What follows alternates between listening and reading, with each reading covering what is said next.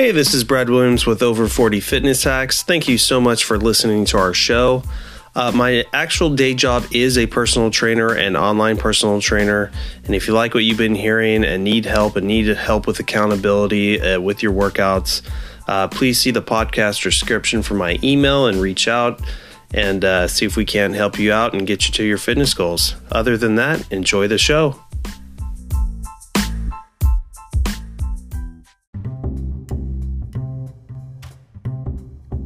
How's it going, everyone? This is Brad Williams with Over 40 Fitness Hacks. I have my new season co-star with me here, Tim Kelly. How's it going, Tim? Very well, thank you. Awesome. Thanks for joining us. You're welcome. All right, cool. So I'm going to go on to copper, if that's okay. Copper. Mm-hmm. Okay, so copper is really quick. Copper is your elasticity muscle. It forms a protein called elastin, gives your skin its bounce back, helps you keeps you youthful. It's involved in hair color, as is sulfur, by the way. So there are a lot of bodybuilders who naturally learn to use copper after doing the research. So they'll add that in. So, there's all those copper fit products on the market that people can add to the outside of their body. Well, guess what? If you have that in the internal of your body, it'll do the same thing. It is its nickname, the flexibility mineral. So if you're looking for your flexibility, try to get your copper up. It's 2 milligrams is the accepted dosage, but remember what we just said about absorption and remember what we just said about chelates. So those are going to be 5 minerals for the aging, and I'm ready to move on to fats unless you have anything on copper.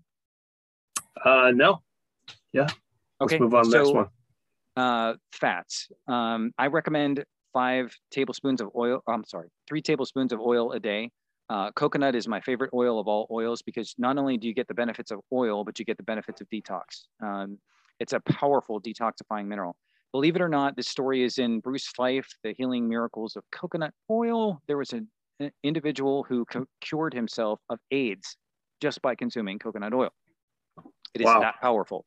It's medium chain fatty acids. So it's easily broken down. So it tends not to cause as many problems. Let's say for diabetics who have trouble with big fats. Mm-hmm. Fatty acids are really, really good. What you're looking for here with the fatty acids, though, is cushioning for your joints, cushioning for your brain, the stuff that builds hormones. So among the fats that I do like butter. I like butter over margarine. Okay, so I will always make that recommendation. I like a lot of the dairy fats. They absorb pretty well. But a lot of times what you're looking for is omega-6 to omega-3. So this is what you need to be aware of. So omega-6s to omega-3 should be about, I think it's, I'm going to have to see if I can flash back on that. But I think it's 10 to 1 or 2 to 1, one of the two. Sorry for the fumble on that one. Yeah. But in any case, what happens is a lot of industry people will put hydrogenated or trans fat into the foods, and it's because it prolongs shelf life. And that's what you don't want because those fats can't be broken down.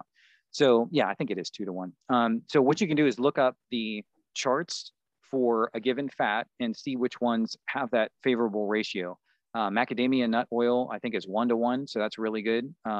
So yeah, if you can keep in at 2 to 1 on the 6s to 3s, there's actually omega-9s, but they're built from the 6s and the 3s, so you don't have to worry about that. Just don't go too high on the omega-6s is the main point.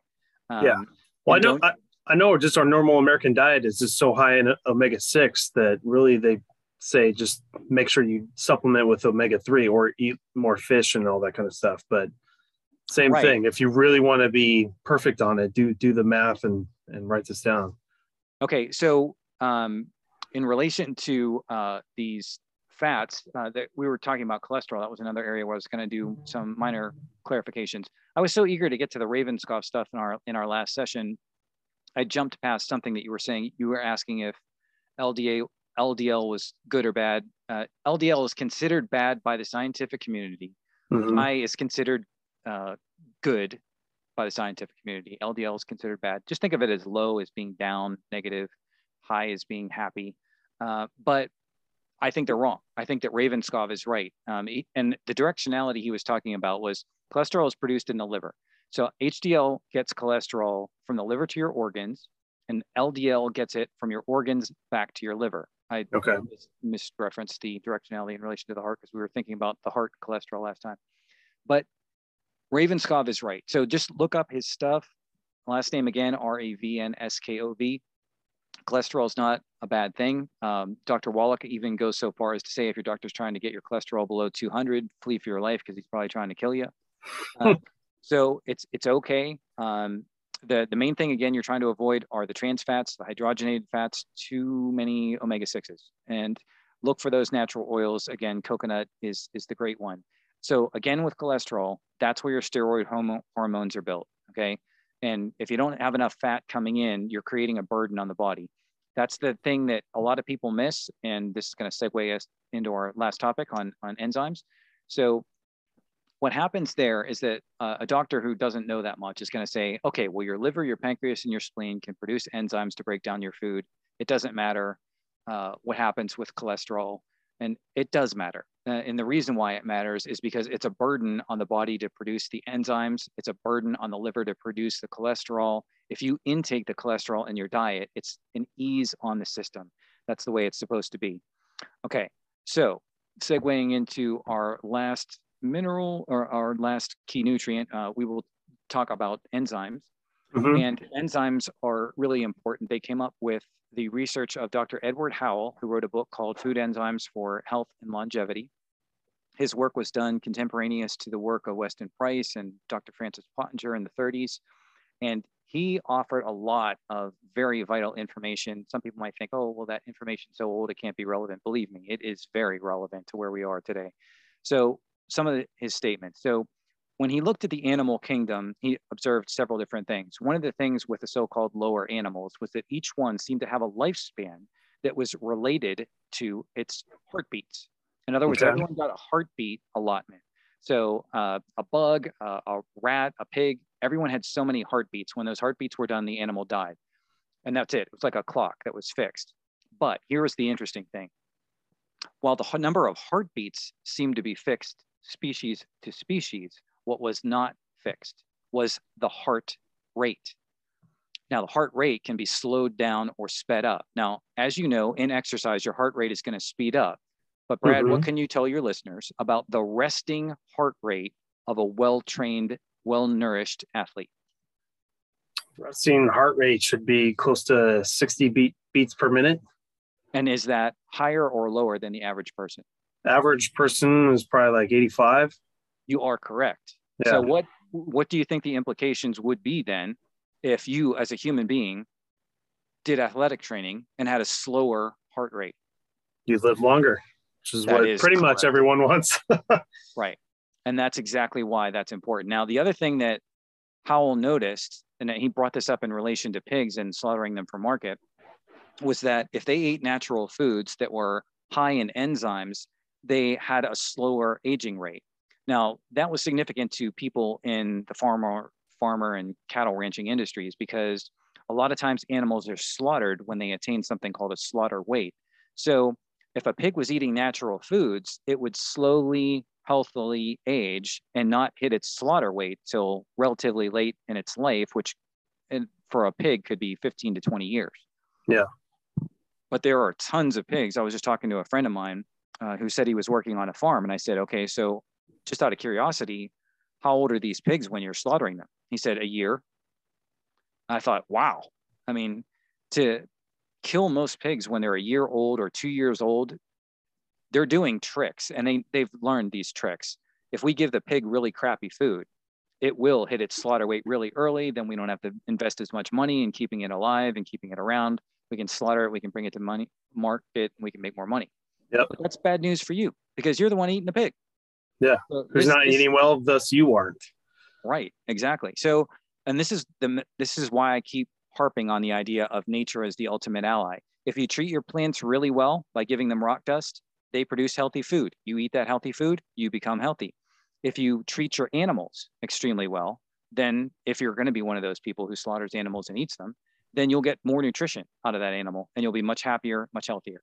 So you can extend your lifespan, as Dr. Howell was indicating. So enzymes are a key part of that. So one of the simple things that you can do is, if you're not eating a lot of natural raw foods, which have the enzymes built in and still alive, because once you cook the food, if it hits about, let's say 116 degrees Fahrenheit, 118, the enzymes become deactivated. If you take digestive enzymes with your food, It will break the food down and extend your lifespan, extend the power and capability of all your organs. And that is another major key nutrient, are digestive enzymes. I'll mention the best one I found on the market was Super Papaya Enzymes. Super quick story on this. There was a young kid who was diabetic. His blood sugar was 1500.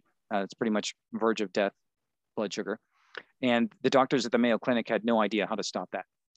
He happened to become aware of my research, and he started taking Super Papaya digestive enzymes. Blood sugar was stabilized in 1 week. Wow. Yep. So little kids stabilize faster than adults, but those are some key nutrients, and I will let you ask any questions or offer any comments to the key nutrients.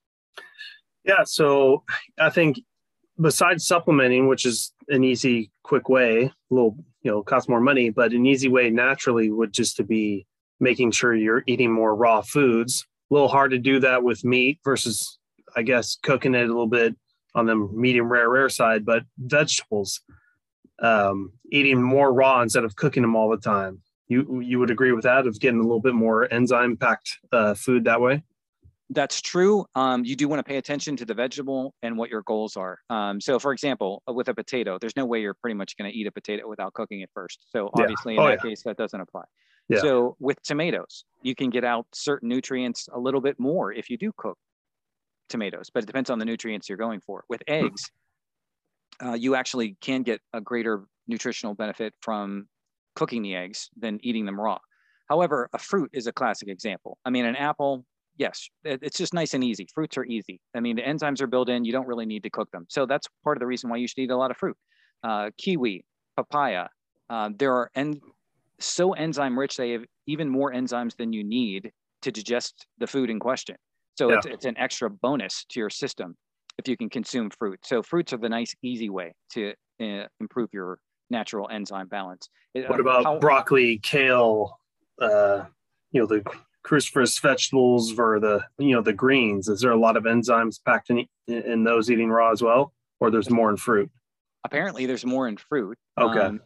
But yeah, so that's why you would just kind of balance that out, or again, use the digestive enzymes with your meals and help them digest. Every time I eat a processed meal and I know it's not fruit, then I have digestive enzymes with it for that benefit. Gotcha. And then we're talking about digestive enzymes and pulling down your resting heart rate. I know there's a correlation with obviously, why potassium is so important. If your electrolyte balance is off and your sodium's way up, that's when you see your blood pressure skyrocketing. But that's not the same as taking care of your resting heart rate, right? Is there any correlation between potassium and sodium with resting heart rate, or is it just blood pressure concerns and other ailments? The resting heart rate is largely exercise based. I mean, if you want that low resting heart rate, you're going to have to pursue some form of exercise that is beneficial to you, that increases your heart rate, that hopefully combines anaerobic and anaerobic, because basically what we're talking about there is not only the cardium or the heart, but the pericardium, which is the wall around the heart. Mm-hmm. So you want to strengthen both of those, and you can really only do that by combining anaerobic exercise. As I advocate that again in my book. It just has to do with the breathing as you're going through the exercise, whether you're ahead of your breathing or within your breathing, and both have benefits. But making sure you're having these digestive enzymes properly, that correlates to lower resting heart rate as well, correct? It does, because of what Howell says in his book on food enzymes for health and longevity. So please read that book. In chapter 17, by the way, he does point out that wild animals have no diseases. So the information for that is there. It's available to everyone. So please look it up. Awesome. Well, I think that's all the questions I have, unless you have any final thoughts, Tim. My final thoughts are, please visit the website, check out everything that's there. I hope you pursue Natural Healing Self-Empowerment and the fitness booklet. If you have any questions or anything that you want to give me feedback on, please write me. And again, we do have the potential here to wipe out all diseases and to regenerate the human body. I hope that people will join me in this effort and do the research and follow up with it. Awesome. Well, Tim, thanks again for being on my show. And I feel part of my way to give back is keeping my podcast. I have a passion for this and getting information like this to as many people as I can. So I think hand in hand together, we're doing something. I hope so. Tim, how do my listeners get a hold of you? How do they get a hold of your book? Do you have any social media, website? I do have a website. It's Polytope Press. That's Polytope. And if you go to DuckDuckGo, the search engine, and you type Polytope Press in the search box, the website will be the first one that comes up. It has an unusual address, so it might just be easier to just follow those instructions to get there. And you can look up the books, Natural Healing Self-Empowerment or OptiFlex, and that should help guide you to the website as well. And I'd love to hear from people, because I'm always like to get feedback from experiences that people are having if they're pursuing these ideas. Awesome. And everyone knows I always throw in all the details in the written form as links for the podcast on Spotify or Apple. So you can just click on the links and go to from there. But Tim, thank you for your time and thank you for being on the show. And I'm sure we'll get you on for a few more episodes as well. I look forward to it. Thanks for having me.